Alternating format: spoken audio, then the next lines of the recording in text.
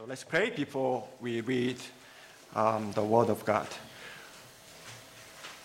Father, we thank you for your Word of God. We also thank you for the fact that it is the Word you have spoken through prophet and also your people.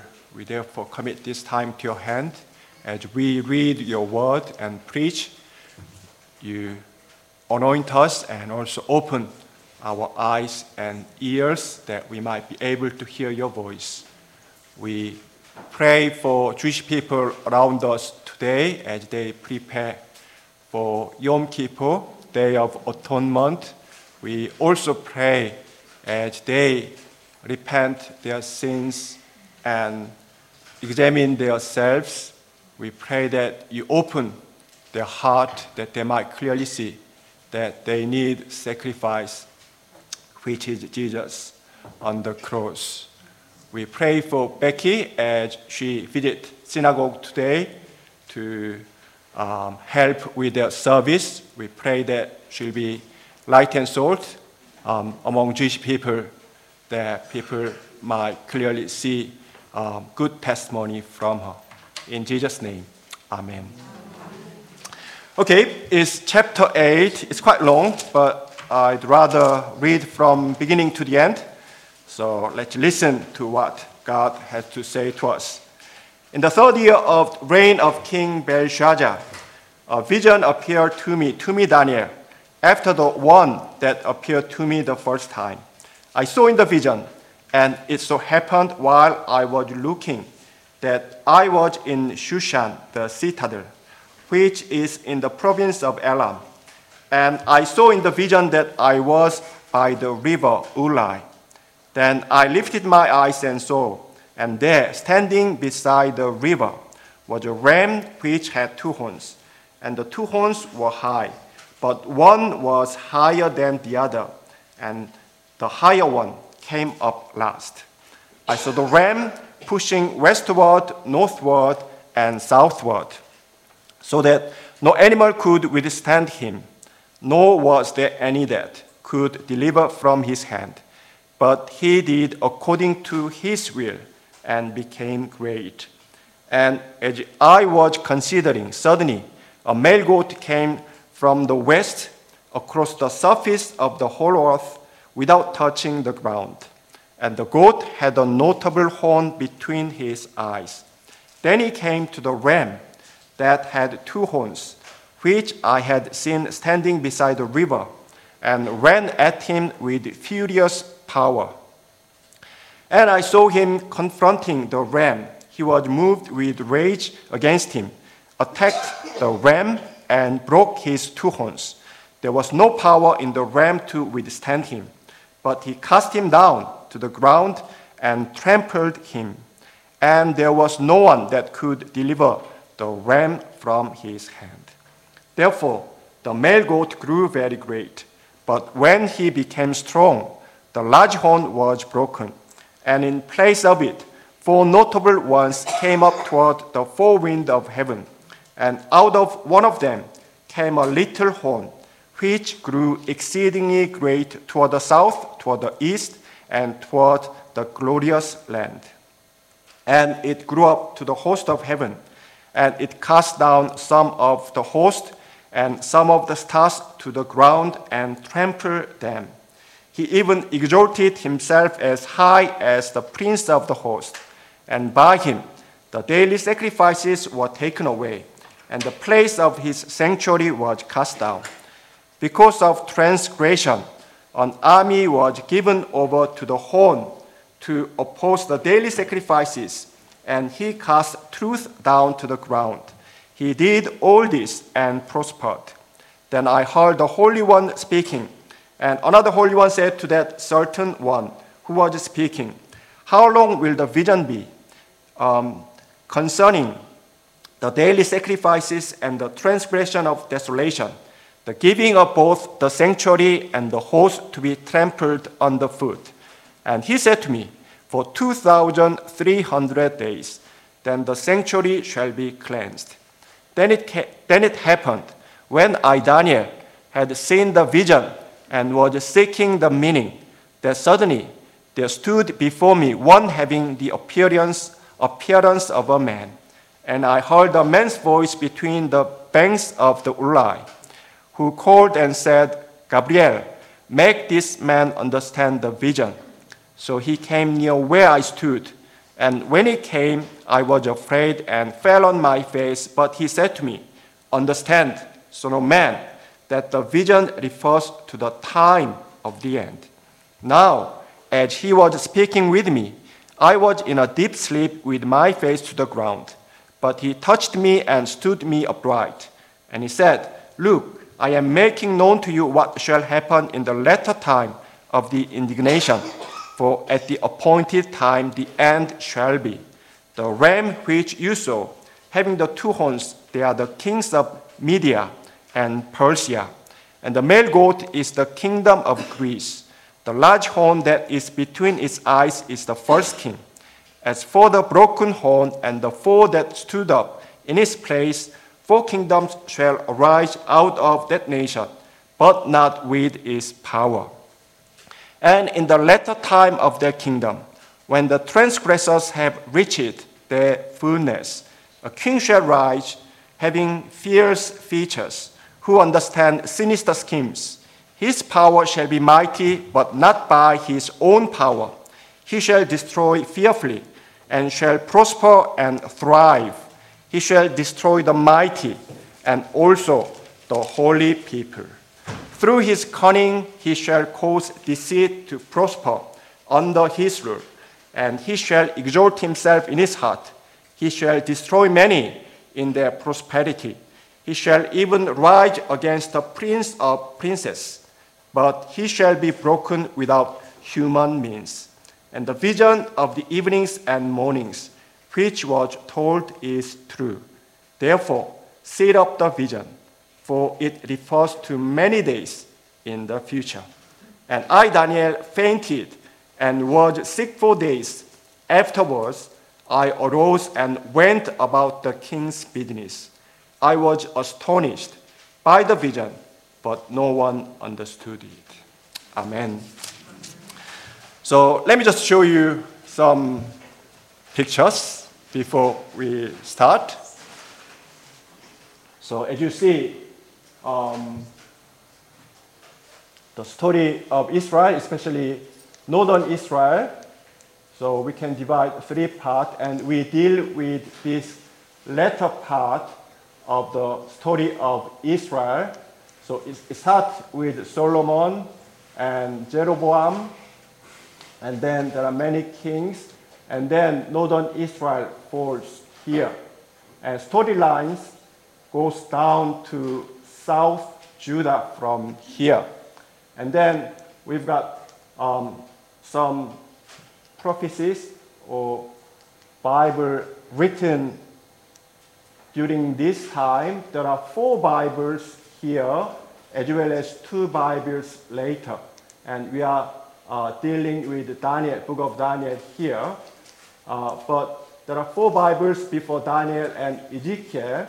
And Jeremiah is important book in this part because as you see here, Jeremiah started his ministry from Josiah's time, and he witnessed this Assyrian kingdom fall as well as South Judah fall. So though it is one of prophecies, it also contains like long history of Israel. And Daniel and Ezekiel, it was written just before the fall of South Judah, and it also goes through that captivity period. But as I said before, there is common misconception. We sometimes pretend that there is definite division between king's period and captivity period. So that's why we are confused when we read the Bible. But if you read the Bible carefully, this king's period and captivity period overlaps. So that's why there are two stages of the Bible when it writes on this period. One is in Jerusalem and the other one is in Babylon. So when you read the Bible during this time or period, you have to bear in mind whether it happens in Jerusalem or in Babylon. So as you see here, the king's period doesn't end, but the Daniel was captured and brought to Babylon in Jehoiakim's time. So there are two stages. One is in Jerusalem with Jeremiah and Babylon with Daniel. And king's period still exists with this captivity period. And Ezekiel was captured and moved to stage B, which is Babylon in Jehoiakim's time. And after Zedekiah, Judah finally fell, and then we have this period ended in the middle of captivity period, and we had this stage B state only. And during this Jeremiah, Daniel, and Ezekiel times, it is Jerusalem. So as you see, Babylon attacked South Judah, and it finally destroyed South Judah. So before it fell, there are two stages. In the first one, stage A in Jerusalem with Jeremiah, and second stage in Babylon with Daniel and Ezekiel. So it's not too difficult to understand if you just bear in mind with these diagrams. And as we study this Daniel and background, first dream and interpretation of Daniel is Nebuchadnezzar's dream, and it's kind of foundation for other interpretation or visions. And we know well of this vision. So Daniel was written between this time. So it prophesied of Babylon, Persia, Greece, Rome, and Rome after empire. It is an amazing book because, as I said before, some people just say if they can see God, they can believe in Him when we go out and do the evangelism. But it's very easy to prove that God exists. You can simply read the book of Daniel, and go to British Museum and find what happened, especially with Greece and Rome, as well as Persia, and compare between what happened and what was written before in the book of Daniel. And then just find whether there is anything wrong with the book of Daniel. That we can prove that nothing is wrong, everything is prophesied, and everything is fulfilled in the book of Daniel. So that's why liberal theologians, they hate this book, but it still stands and simply proves that our God is God of creation and also God of completion. Anyway, so this is chapter 2, and it exactly happened in the history. So this is Babylonian Empire. So this is had in vision of Daniel chapter 2. This is Persian Empire. And this is Greek Empire, especially with Alexander time. And after Alexander, we know that the kingdom was divided into 4 parts, mainly 2 parts, with 2 smaller parts. And it was prophesied in Daniel chapter 2. So after Alexander, there are 2 dynasties from Greek Empire. First one is Seleucid, and second one was Ptolemaic. And then we've got this Roman Empire. So if you see this diagram, so this is Empire of Assyrian, and this is Babylonian Empire. As you see, when Babylonian Empire is quite short in history, this Media and Persian Empire grew and then became empire after. And then this Greek Empire appeared with Alexander the Great, and then this is divided into these two dynasties, and then they merged to Roman Empire, and this Roman Empire just filled the gap afterward.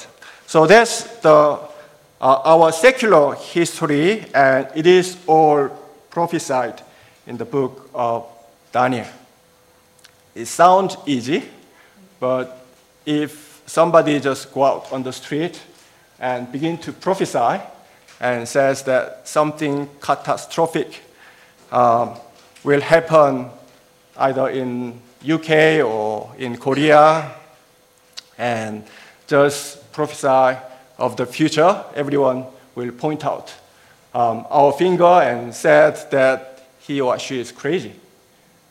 That's what Daniel did, and everything was exactly prophesied and also fulfilled in the history. That's why we can trust in the Bible and also believe that it is Word of God.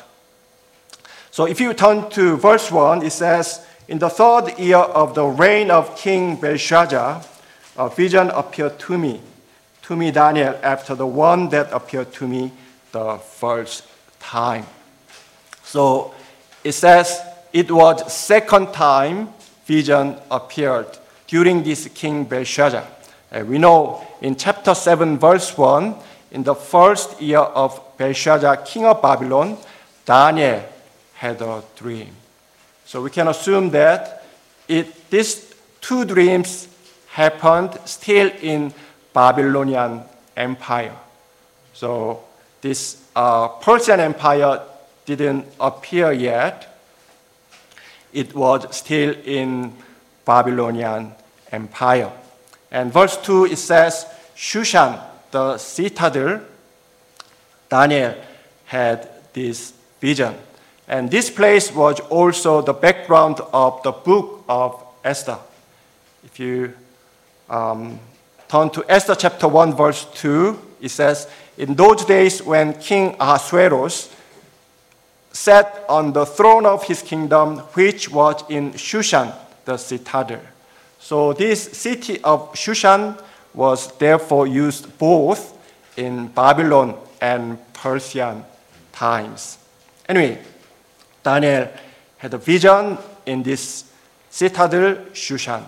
And verse 3 says, "Standing beside the river was a ram which had 2 horns, and the 2 horns were high, but one was higher than the other, and the higher one came up last."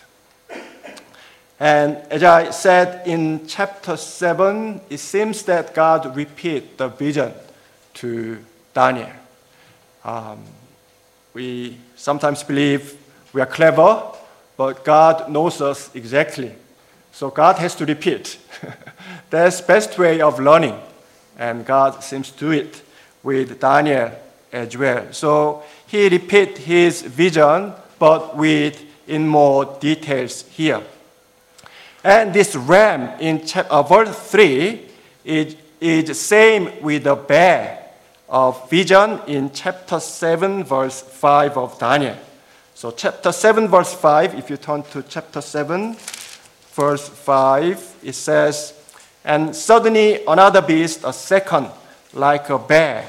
It was raised up on one side and had 3 ribs in its mouth between its teeth." So this ram with 2 horns, it represents Medo-Persian Empire. Persians were dominant, but later than Mede. So that's why they've got 2 horns, but second one is better than the first one because Persian was dominant afterward and later than Mede. It was therefore higher horn according to this vision. So as you see from the beginning, it's very exact description of what would happen in the future. Nothing is wrong. And it's quite amazing to see how detailed this vision was and also fulfilled in history. I can't believe people still not to believe the Bible, though these kind of visions and also fulfillment were given in the Bible. And we know from the history, Persian Empire spread north, south, west, and it is also prophesied according to verse 4 of chapter 8, and none could stand against it until it confronted the goat, according to verse 6 and 7. And if you visit British Museum, you can see the evidence. They are very courageous. They are the ones who invented many weapons, and they are the ones who advanced with many nations until it was struck by this goat, which represents Greek Empire. And verse 5, it says, "A male goat," not ram, male goat, "came from the west across the surface of the whole earth without touching the ground, and the goat had a notable horn between his eyes." And we know from the history of Greek Empire, Alexander the Great quickly swept the vast amount of land. So it's fulfilled as well. And verse 7, it says that, "And I saw him," Alexander the Great, "confronting the ram." So let me just show another diagram. You go to, yeah. Yeah, the other one, please. No, the other one. Yeah.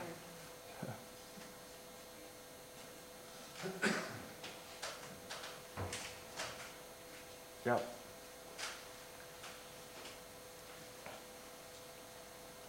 So as you see, I said the vision has been repeated. So chapter 2, we've got this vision of Nebuchadnezzar's statue, and we explained that the first one represents Babylonian Empire, second one Persian Median Empire, third part Greek Empire, and fourth part represents Roman Empire, and this fifth part represents future tribulation period. And when we reach to chapter 7, this head of gold is the same with the lion, arms of silver is the same with the bear, and this bronze part is the same with the leopard, and legs iron is the same with the beast in chapter 7, which we saw before. And when we reach to chapter 8, according to the vision, there are rams and also goat, and this ram represents Persian Median Empire, and goat represent Greek Empire, but with more detail in description. And then when we reach to chapter 11, it speaks only on the Greek Empire, especially that two divisions after Alexander the Great. And we'll see when we reach to chapter 11. So as you see this map, this is the situation of Greece before it became empire. So we'll deal with this matter now.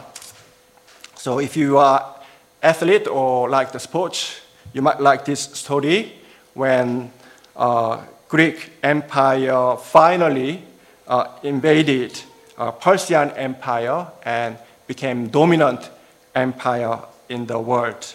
And I'm sure you know a story about the Battle of Marathon, and that's what was prophesied in chapter 8 and fulfilled in history. So let me read out this history. In 490 BC, King Darius led his Persian army in an attack on Greece, which resulted in the Battle of Marathon. This assault was the Persian second attempt at revenge on the Athenians and the Eretrians, who had previously backed the Ionian revolt against Persian rule. The first attempt, 2 years previous, was unsuccessful due to a storm which was believed to have been sent by gods from Olympus to destroy the Persian fleet. So Persian kingdom, they wanted to invade this Greek dynasty, but they failed because of this wind sent by Olympus, which they believed. And as the Persian fleet sailed toward Greece in 490 BC, so it was second time, they conquered several islands, including Eretria. So Eretria is here. As you see, not clear, but Eretria is here, Athens is here. There are some Greek people, so they might know better. But anyway, yeah. So this is capital of Greek dynasty, and they conquered Eretria first by Persian Empire. And they arrived on Greek soil at Marathon Bay. This is Marathon Bay, next to Eretria.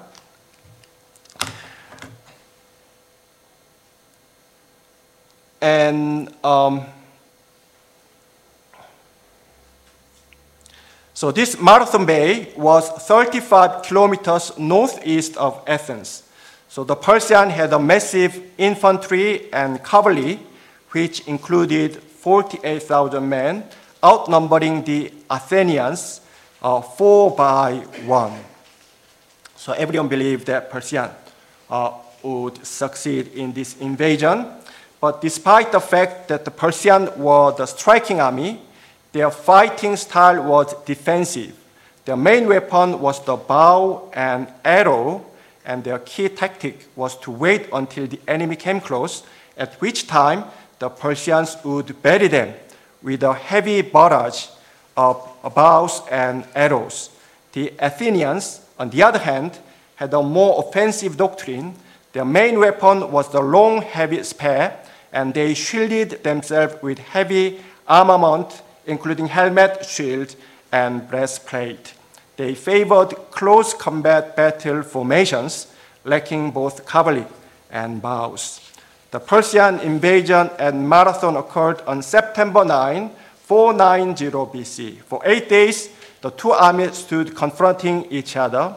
On the 9th day, Persians started an advance, forcing Miltiades, the commander-in-chief of the Athenian army, to deploy his army of 10,000 Athenians for battle.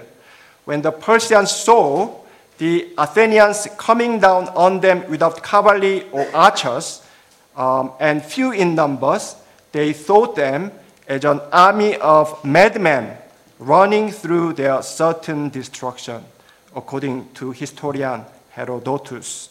The Athenians were able to surround the Persians, whose bows and arrows were no match for the strong spears of Athenians.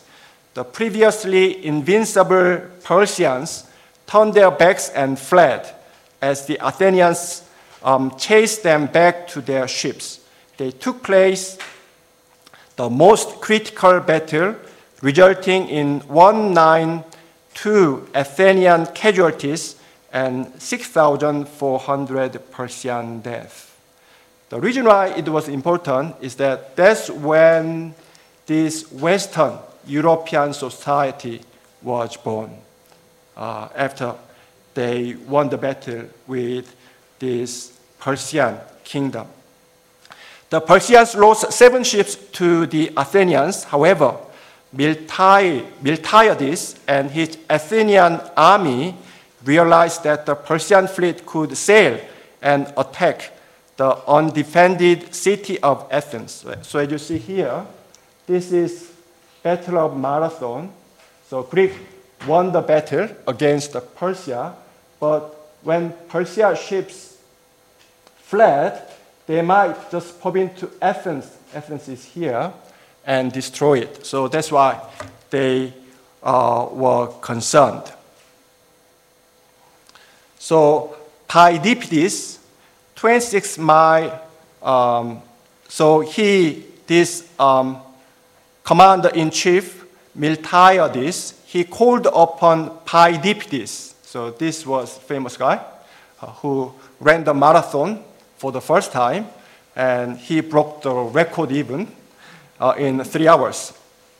Anyway, this Paidipides to run to Athens to bring the news of victory and a warning of the approaching Persian ships. Paidipides' 26-mile run from Marathon to Athens, the first marathon ever, was successfully completed in about 3 hours. We know that people now do in 2 hours, but yeah, it's quite amazing that he did in 3 hours. So Paidipides became a martyr. He died, dying from exhaustion after fighting all day and completing the run. However, he successfully won the Athenians, and when the Persian fleet arrived at Athens, Athenian soldiers were ready to protect their land. Upon seeing the prepared Athenian army, the Persians turned and sailed back to Persia in defeat. Thus, the Battle of Marathon marked the end of 10-year conflict between Greece and Persia. It distinguished the first time the Greeks had beaten the Persians on their own land. It gave Greeks faith in their own destiny as a nation, and therefore, this battle is considered one of the most important events marking the birth of European culture. So, before this time, the empires in Mesopotamia, they are the ones who have become empires, like invading all over the place. But since their defeat in this Battle of Marathon, Greek people began to have courage, especially as a nation, and then just appeared as first runner of these empires.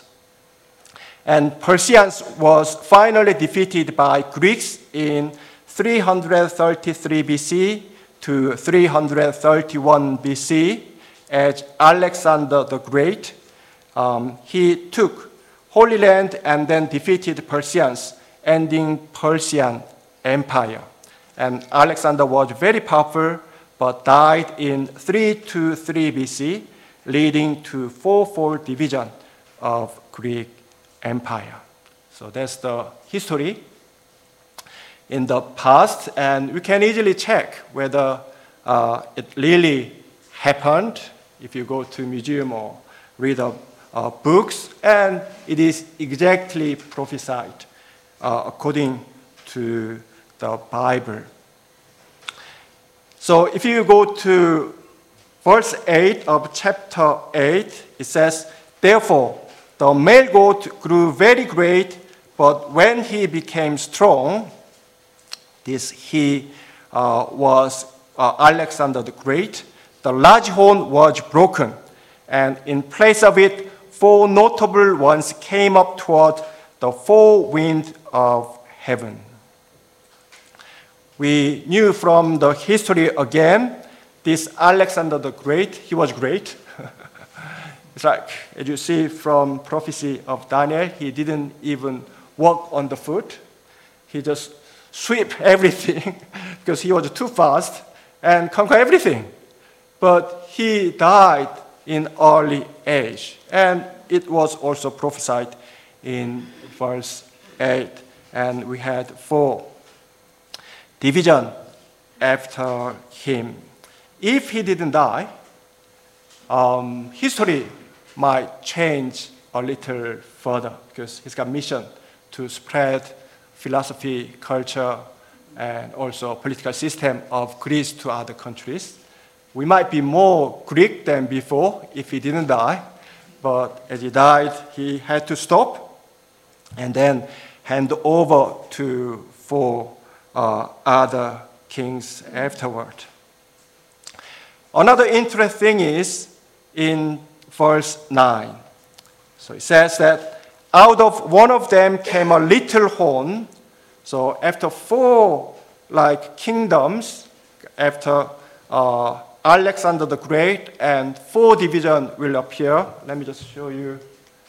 So as you see, after Alexander the Great, the place where he conquered was divided into 4 parts. First one is Ptolemaic Empire. This is Seleucid Empire. And this part is Antigonid Empire. And this middle part has become independent state. So it was divided into 4 parts. And then verse 9, it says that there was little horn grew out of 4 divisions. And then this guy was very interesting to us. So verse 9 says, out of one of them came a little horn which grew exceedingly great toward the south, toward the east, and toward the glorious land, which would be Israel. And it grew up to the host of heaven, and it cast down some of the host and some of the stars to the ground, and trampled them. He even exalted himself as high as the prince of the host, and by him the daily sacrifices were taken away, and the place of his sanctuary was cast down. Verse 12 says, because of transgression, an army was given over to the horn to oppose the daily sacrifices, and he cast truth down to the ground. He did all this and prospered.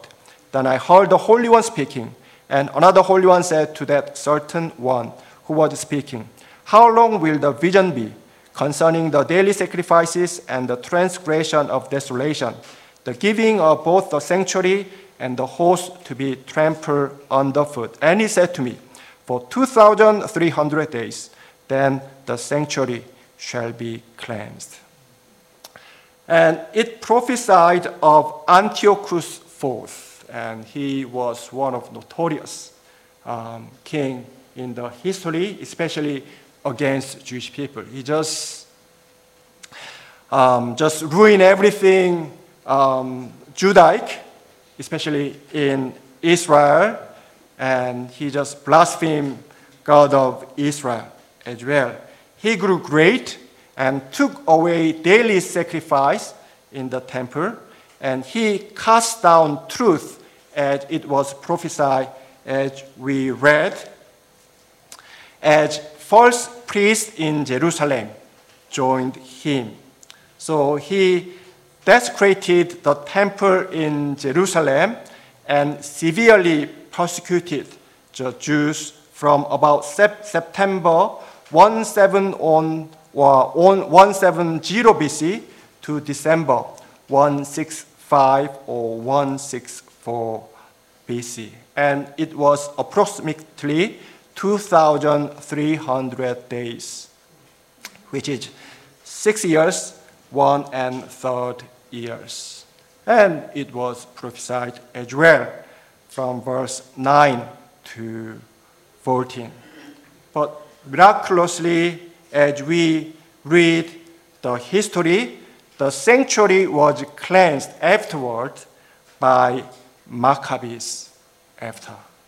So it was also prophesied in this part. And as you see, it is quite catastrophic event prophesied. And it's not easy to just predict what would happen, especially if it is catastrophic. But it is done by the Bible, especially book of Daniel, and it is exactly fulfilled through our history. Nobody knows that Maccabees would turn up and cleanse the temple after this terrible thing happened to the temple and also Jewish people. But they did appear and cleanse the temple as prophecy said. And verse 15, it says, "Then it happened when I, Daniel, had seen the vision and was seeking the meaning, that suddenly there stood before me one having the appearance of man. And I heard a man's voice between the banks of the Ulai, who called and said, 'Gabriel, make this man Daniel understand the vision.'" So Daniel pondered upon this vision. It's quite more than what he could bear. In a way, he saw the vision of whole history, especially on the future. So he might feel dazzled and also quite confused, and he needs interpretation. And our God is kind enough to send people to interpret what he saw in the vision here, to help Daniel understand the vision. So Daniel sought enlightenment about the vision, and Gabriel, the angel, came to make vision known. And the interesting thing is, in verse 15 it says, "Understand, Son of Man, that the vision refers to the time of the end." We know that Daniel sought for safety and redemption of Jewish people. So that's why he began to pray when he read Jeremiah that after 70 years, Jewish people got released from the captivity of Babylon and would go back to Israel. So that's how he came up. But from verse 15, God seems to speak to Daniel about eternal redemption of Jewish people.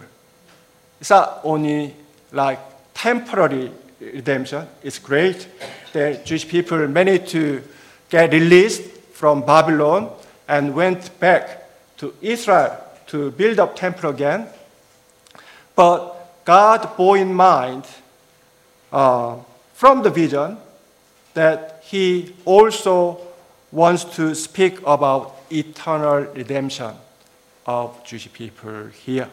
So after he showed the vision of this Antiochus IV, from verse 15, he wants to speak about the time of the end. And verse 19, if you go to verse 19, it says, "Look, I am making known to you what shall happen in the latter time of the indignation." And verse 26, if you go to 26, it says, "For it refers to many days in the future." So I believe, and Tony also agrees, and some of theologians also agree, it therefore merges from Antiochus to Antichrist from this part. So something of the order of Antiochus will take place in the last days. Another evidence is in verse 25. If you go to verse 25 of chapter 8, it says, he shall be, this either Antiochus or Antichrist, he shall be broken without hand. So it is why it is not Antiochus but Antichrist, because according to Maccabees, do you know Maccabees, the Jewish book, recording Jewish histories, this Antiochus, this notorious king, died of natural cause. Some people argue that he died because of illness or he was killed by people, but he died on natural cause. But according to verse 25, as well as what angels said, they prophesy on the time of the end or latter time of the indignation or many days in the future. They also add in verse 25, this guy shall be broken without hand. So this Gabriel, although he speaks about Persian and Greek empires in verse 20 to 22, he then seems to claim in verse 23 that Antiochus is the type of Antichrist. As I said before, we seem to believe that there are many new things appearing, like technology, science. We want to believe that they invent new things, but there's nothing new under the sun, according to God. And sin doesn't change, and everything doesn't change. It's the same. Satan is the same, God is the same. We change a bit, but we'll be same again after resurrection. And as you see, God seems to repeat the history to remind the people of what will happen in the future. We claim to be clever, but unless we repeat, we won't be able to learn. That's what God does here. So this Antiochus is the type of Antichrist. So according to Revelation, Antichrist will get first religious leaders on his side, as Antiochus did, come promising peace, as Antiochus did, but in fact bring defilement, as Antiochus did. I can speak more of this subject, but I will leave to Tony because he always explains better. Anyway, as you see from here, this angel of Gabriel seems to speak on eternal redemption of Jewish people rather than that immediate future. And verse 27, after Daniel saw the vision, it says he was fainted and sick at vision as he realized that there will be many days until final redemption of Israel. God's plan, in a way, I believe Daniel didn't expect that God would show him this final version of redemption, than immediate version of redemption. He was the one who prayed whether God would fulfill the prophecy of Jeremiah after 70 years, but it was God who chose to show him eternal redemption of his own people. In a way, we also realize that God's plan is sometimes different and above than what we imagine or hope for. It is, however, perfect and eternal. And another interesting is verse 27. It says that Daniel arose and went about the king's business. He didn't just sit down and enjoy vision and just continue to pursue vision. Though he was fainted, he arose and went about the king's business. So in conclusion, the book of Daniel affirms that God punishes, but always restores by bringing the Jewish people back 70 years after their captivity. It also tells us that God is still ruling the world by accurately predicting and fulfilling the rise and fall of empires, even when his people were in captivity. Furthermore, by prophesying through Greece and Rome what would happen between the Old Testament and New Testament, we call it intertestamental period, when the record of the Bible paused, God still reigns at this time. So it's like Greece and Rome time.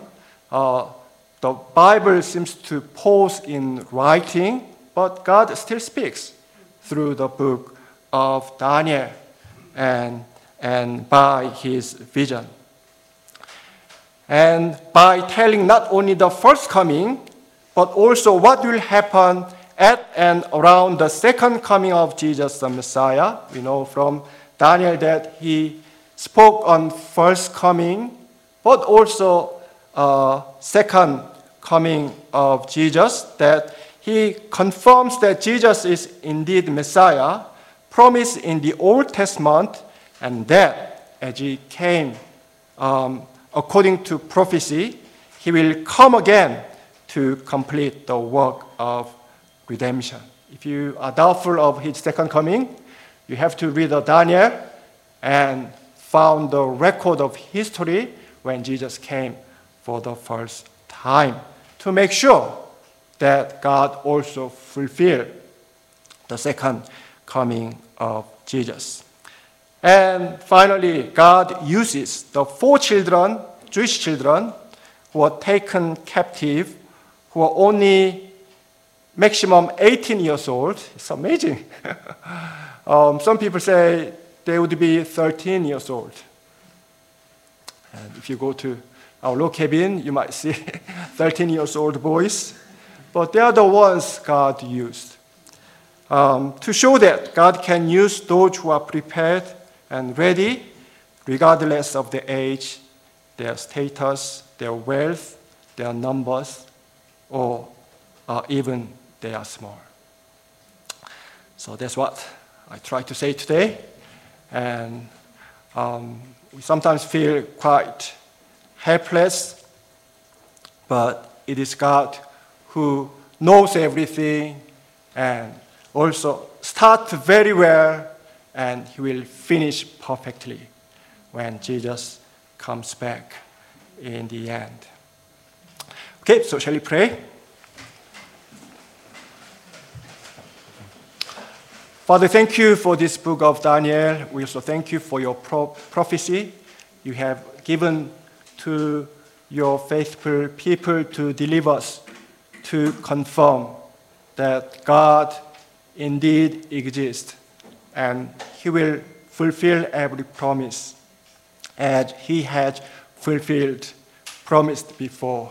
We therefore commit ourselves to your hand and rely on this hope for the future that we might face every day in your strength.